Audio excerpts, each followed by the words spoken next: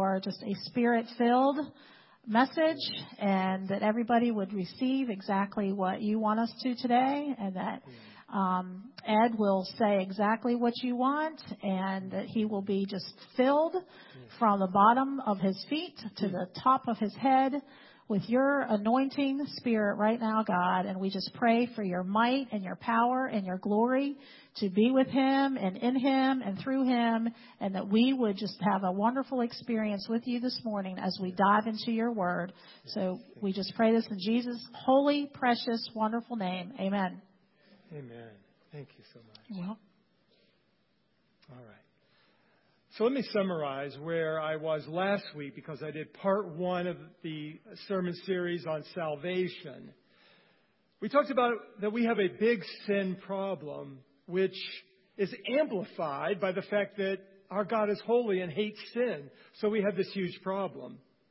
Fortunately, God had a plan for our salvation from the foundations of the world. And we saw image of it in the Old Testament, like the law and the tabernacle and the animal sacrifices.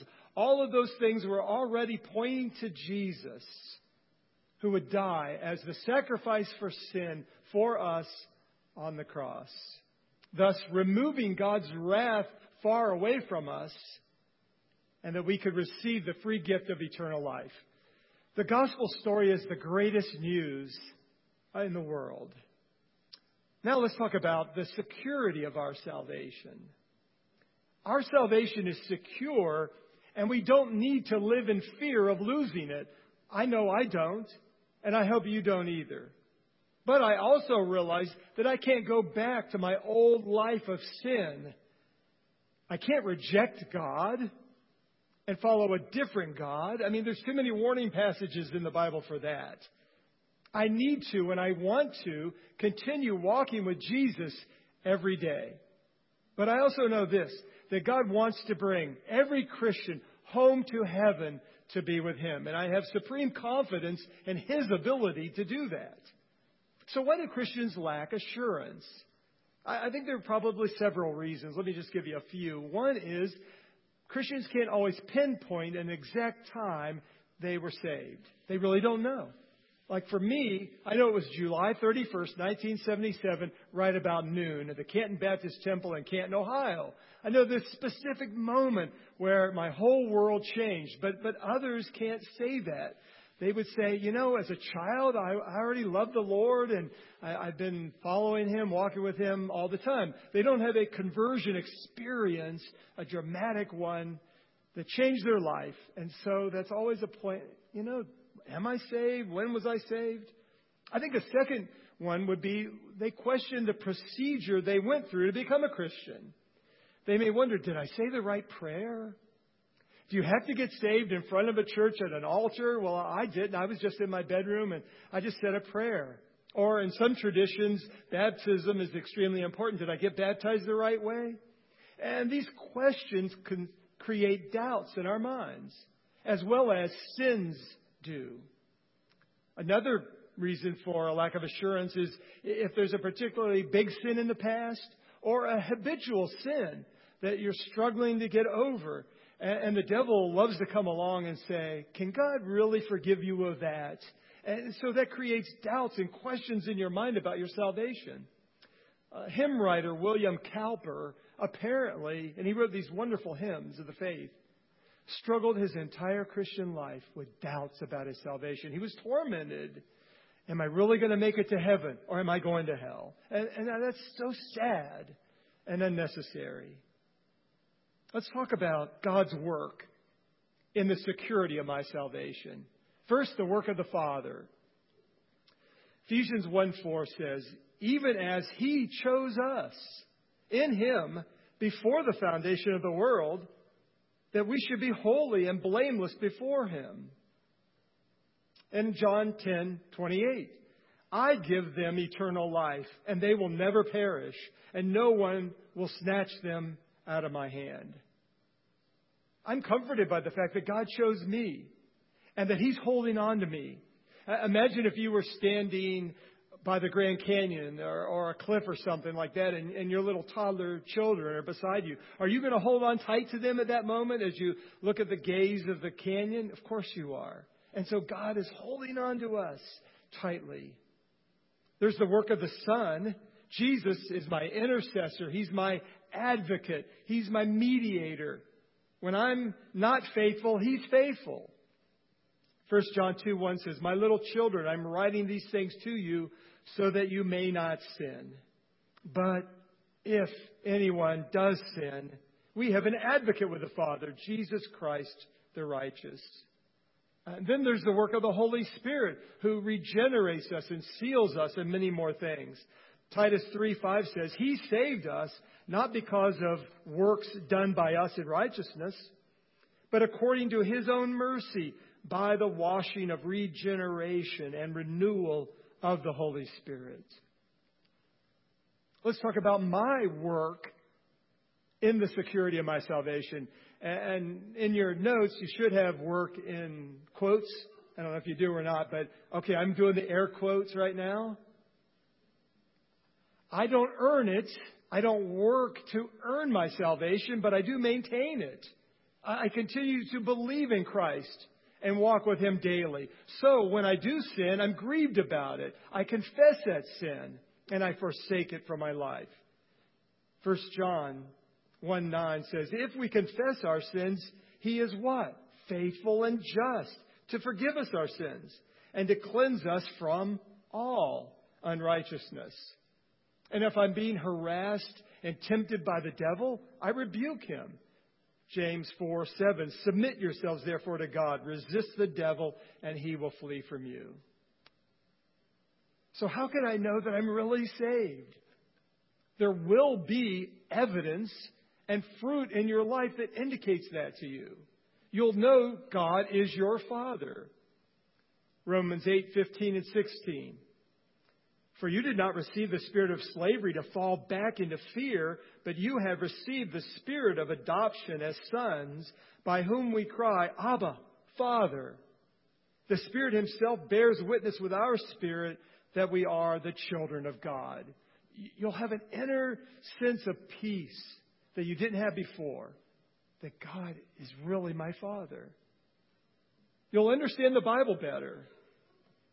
This is of the Holy Spirit bringing God's Word to light to us. John 16:13, "When the Spirit of truth comes, He will guide you into all truth. For He will not speak of His own authority, but whatever He hears, He will speak, and He will declare to you the things that are to come." Before I was saved, if I occasioned to pick up a Bible and read it, it didn't make any sense to me. But after I was saved, even the same day, I opened the Bible and began reading it, and man, it came alive to me. The Holy Spirit was speaking through the words of Scripture, the truth, and I understood it better. You'll have a sense of the seriousness of sin that you didn't have before. Before you were a Christian, you just overlooked sin. This is how I am, or you didn't even think about it. You just sinned. Titus 2:11 and 12. "For the grace of God has appeared, bringing salvation for all people, training us to renounce ungodliness and worldly passions, and to live self-controlled, upright, and godly lives in the present age." Man, the present age is so bad. How we need that Holy Spirit within to help us. But we feel convicted of our sin now. I didn't before I was saved. But we feel badly about it. Another evidence or fruit is you're going to feel a concern for lost people. Romans 10:1. "Brothers, my heart's desire and prayer to God for them is that they may be saved." You're going to want to share your faith, the experiences you're having spiritually with other people that don't know Him. Another evidence is you're going to love your brother and sister in Christ. 1 John 3:14. "We know that we have passed out of death into life." Why? Because we love our brothers. "Whoever does not love abides in death." We're going to want a fellowship with other Christians in church gatherings such as this. I mean, we're strengthened in our faith when we're with other believers. And you'll find yourself becoming more and more like Jesus. More holy, more loving. Your character should and will improve. Galatians 4:19, Paul says, "My little children, for whom I am again in the anguish of childbirth, until Christ is formed in you." So if God should say to you, "Why should I allow you into my heaven?" What would you say? How would you answer that? Well, Lord, I've always been a good person. I've never murdered anybody. I've tried my best. I went to church. I sang in the choir, blah, blah, blah. That's not going to cut it. But I've trusted in your Son, Jesus, his death on the cross for me. And I put my belief and faith in him. And now I'm following him as my Savior and Lord. All right, let's talk about the victory of my salvation. Who am I? That's a pretty important question. And a lot of us would answer, well, I am a whatever my career is. Or I'm a mom or I'm a dad. But what does the Bible say about you? Who are you, really? Here's just a few things I wrote down that the Bible says about us, who we are. We're the salt of the earth, the light of the world, a child of God. In the true vine, I'm Christ's friend. I'm chosen to bear much fruit. I'm a slave of righteousness. I'm a joint heir with Christ. I'm Christ's friend. I love that one. I'm the temple of the Holy Spirit. I'm a joint heir with Christ. I'm united with Christ. I'm a member of Christ's body, the church. I've been reconciled to God. I'm a minister of righteousness. I'm a minister of reconciliation. I'm a saint. I'm God's workmanship.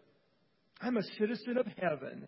I'm righteous and holy. I'm hidden in Christ. I'm chosen. I'm holy. I'm dearly loved. Man, let those things just wash over you. That's really who you are.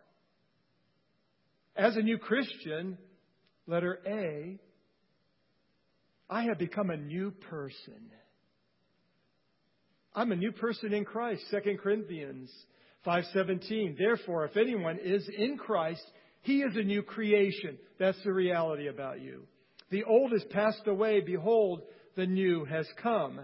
So it's what God says about me that matters. But I look the same and I act the same in many ways. I know. But what's different is what's going on inside of you. The Holy Spirit dwells there now. And He's doing His work of changing you from the inside out. Philippians 1:6. And I'm sure of this, that He who began a good work in you will bring it to completion at the day of Jesus Christ. I think some of us just need to be more patient with ourselves. The Holy Spirit's there. He's working. He's changing you. Before I was saved, the Bible says I was in Adam. 1 Corinthians 15:22.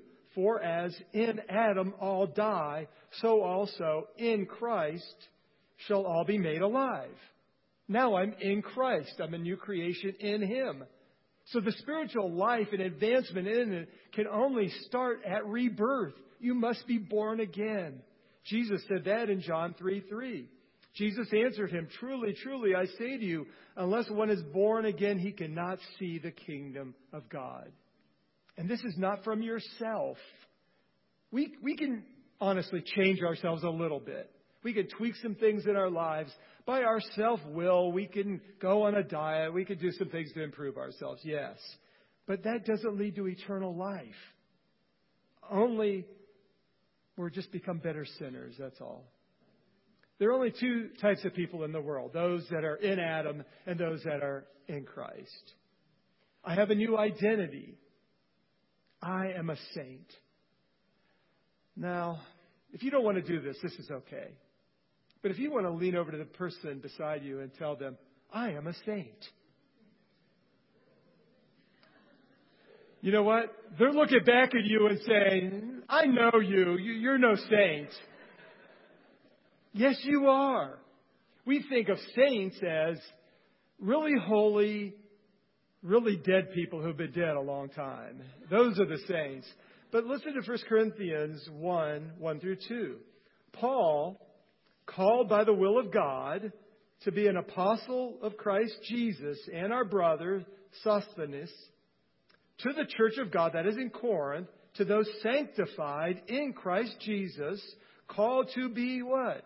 Saints, together with all those who in every place call upon the name of our Lord Jesus Christ, both their Lord and ours.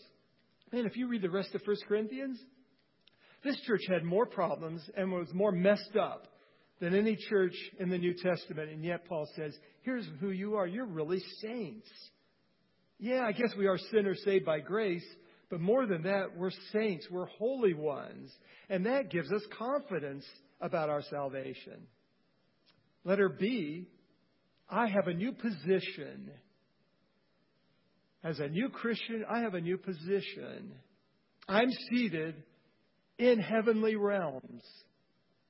Ephesians 1, 3, and 4. Blessed be the God and Father of our Lord Jesus Christ, who has blessed us in Christ with every spiritual blessing in the heavenly places, even as He chose us in Him before the foundation of the world, so that we should be holy and blameless before Him. Not the distant heaven where God lives, but in the realm of spiritual reality and experiences. Paul uses that phrase, in heavenly realms or places, 5 times in the book of Ephesians. It means a place of spiritual blessing, the seat of Christ's power, the Christian sphere of life, the battleground of spiritual warfare, and the place where the church is to dominate Satan. In the same way that our world is filled with radio waves, we don't see them, but they're real. You turn on your device and you hear a song. So, too, the natural world is permeated with the unseen realm, of largely unknown realm for most Christians, of heavenly beings. And most Christians, or many Christians maybe, know nothing about this, and they operate in the natural physical world every day. But if we get tuned in to God's frequency and get on His wavelength, we're going to open up the spiritual world a lot more. And we will see that we're really in a spiritual battle for souls, our own and those of others. But God has equipped us for the victory. As a new Christian, I see the world differently than I saw it before. I have a new perspective, a heavenly perspective on things. C, I have a new purpose. I remember getting Rick Warren's book a long time ago, The Purpose-Driven Life. That was a really good and helpful book for me because I realized very clearly that I was saved for a purpose. And that purpose is a lot more than just being happy. That's what I thought my purpose was. I want to be happy. As an unsaved person, for me, it was TGIF. I lived for the weekend, the next party. But you know what? Honestly, I was empty inside. But then I got saved, and everything changed for me. For me, it was pretty instantaneously, and I know that's not the experience of everyone. But I realized God has an eternal purpose for me. I'm created here for a reason, for a purpose. Ephesians 2, 8 through 10. Or by grace, you have been saved through faith. And this is not your own doing. It is the gift of God, not a result of works, so that no one may boast. For we are His workmanship, created in Christ Jesus for good works, which God prepared beforehand that we should walk in them. So I wasn't saved by doing good works. I was saved for doing good works. I hope you see the difference. Verse 10 tells us, I'm God's workmanship. And that's a great Greek word. It's poema, which our word comes from a poem. You're God's poem. You are God's masterpiece. So if you're into doing this, how about do it one more time? Look at somebody and say, I'm God's masterpiece.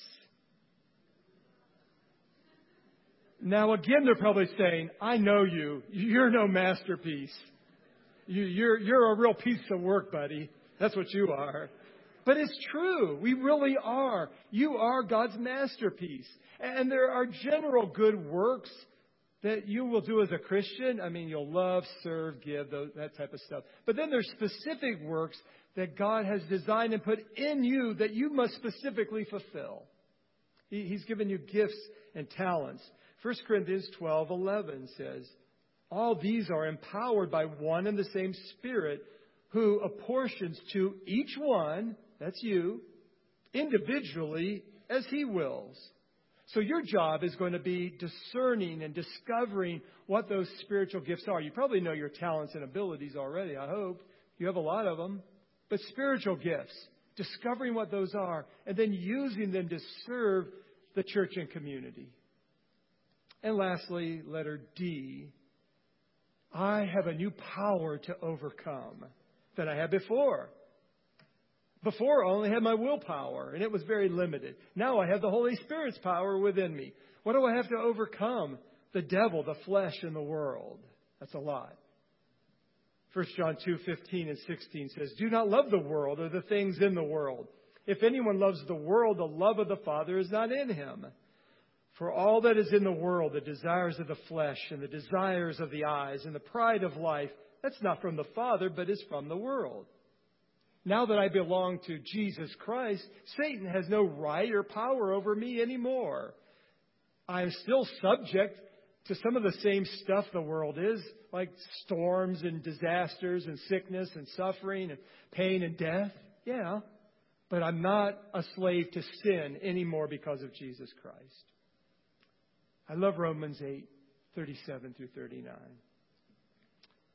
No, in all these things we are more than conquerors through Him who loved us. For I am sure that neither death nor life, nor angels nor rulers, nor things present nor things to come, nor powers, nor height, nor depth, nor anything else in all creation will be able to separate us from the love of God in Christ Jesus our Lord. Let's pray. Yes, Lord, thank you for what you have done for us in bringing us the free gift of salvation. We merely said, okay, I receive it. I need it. I believe it. And you saved us, not because of any good works that we could do to earn it. So thank you, first and foremost, for that gift. And Lord, as we look at a visual representation of our salvation through the Lord's Supper, I pray that if there's someone out there this morning that doesn't have that personal relationship, maybe they've been thought of themselves as a good person or a churchgoer, but they haven't experienced salvation, that the Holy Spirit lives inside of them, right there where they're seated right now before taking communion. They could confess their sins. Lord, I'm sorry for sinning against you, doing my own thing, going my own way. I believe that Jesus died on the cross for me, for my sins were placed on Him. And He suffered and died for me. I receive the free gift of eternal life that you give because you're good and gracious and merciful. And Lord, I know that you'll come and live inside of me and help me to walk with you every day, not only as my Savior, but as my Lord. Pray that prayer or something along those lines right now before we take communion, if you need to be saved. Lord, thank you for this table that is spread before us, that you desired very much to share that with your disciples before you went to the cross. You took bread of that Passover meal and broke it and said, this is my body, which is broken for you. Do this in remembrance of me. Lord, we remember back to the cross and what you did there for us. And then later in the meal, the cup. Take and drink this. This is the blood of a new covenant I'm making for the remission of sins. Drink it. Thank you, Father, for presenting these gifts to us today, that we can be strengthened spiritually by partaking of this meal, and that you're with us. In Jesus' name, amen. Just a few particulars here as we we take the Lord's Supper, we're going to invite you to, the ushers will, to exit by the outside walls and then come down to the station on your side. You'll be offered the bread and the cup. And there's also the self-contained units if you would prefer that. And you could take it at the altar or back at your seat or right standing up there. Make that be a holy moment for you. And then go back down the middle aisle so we don't have a traffic jam. And parents, you determine if your children are old enough to take communion. If they know the Lord Jesus Christ, they're welcome. It's His table, not ours. If you're not saved, then don't take it. All right? So if the elders who are serving today, they'll come up, Pastor Charles, and the usher will release you. And if you need to stay seated, the ushers will be glad to bring the elements to you.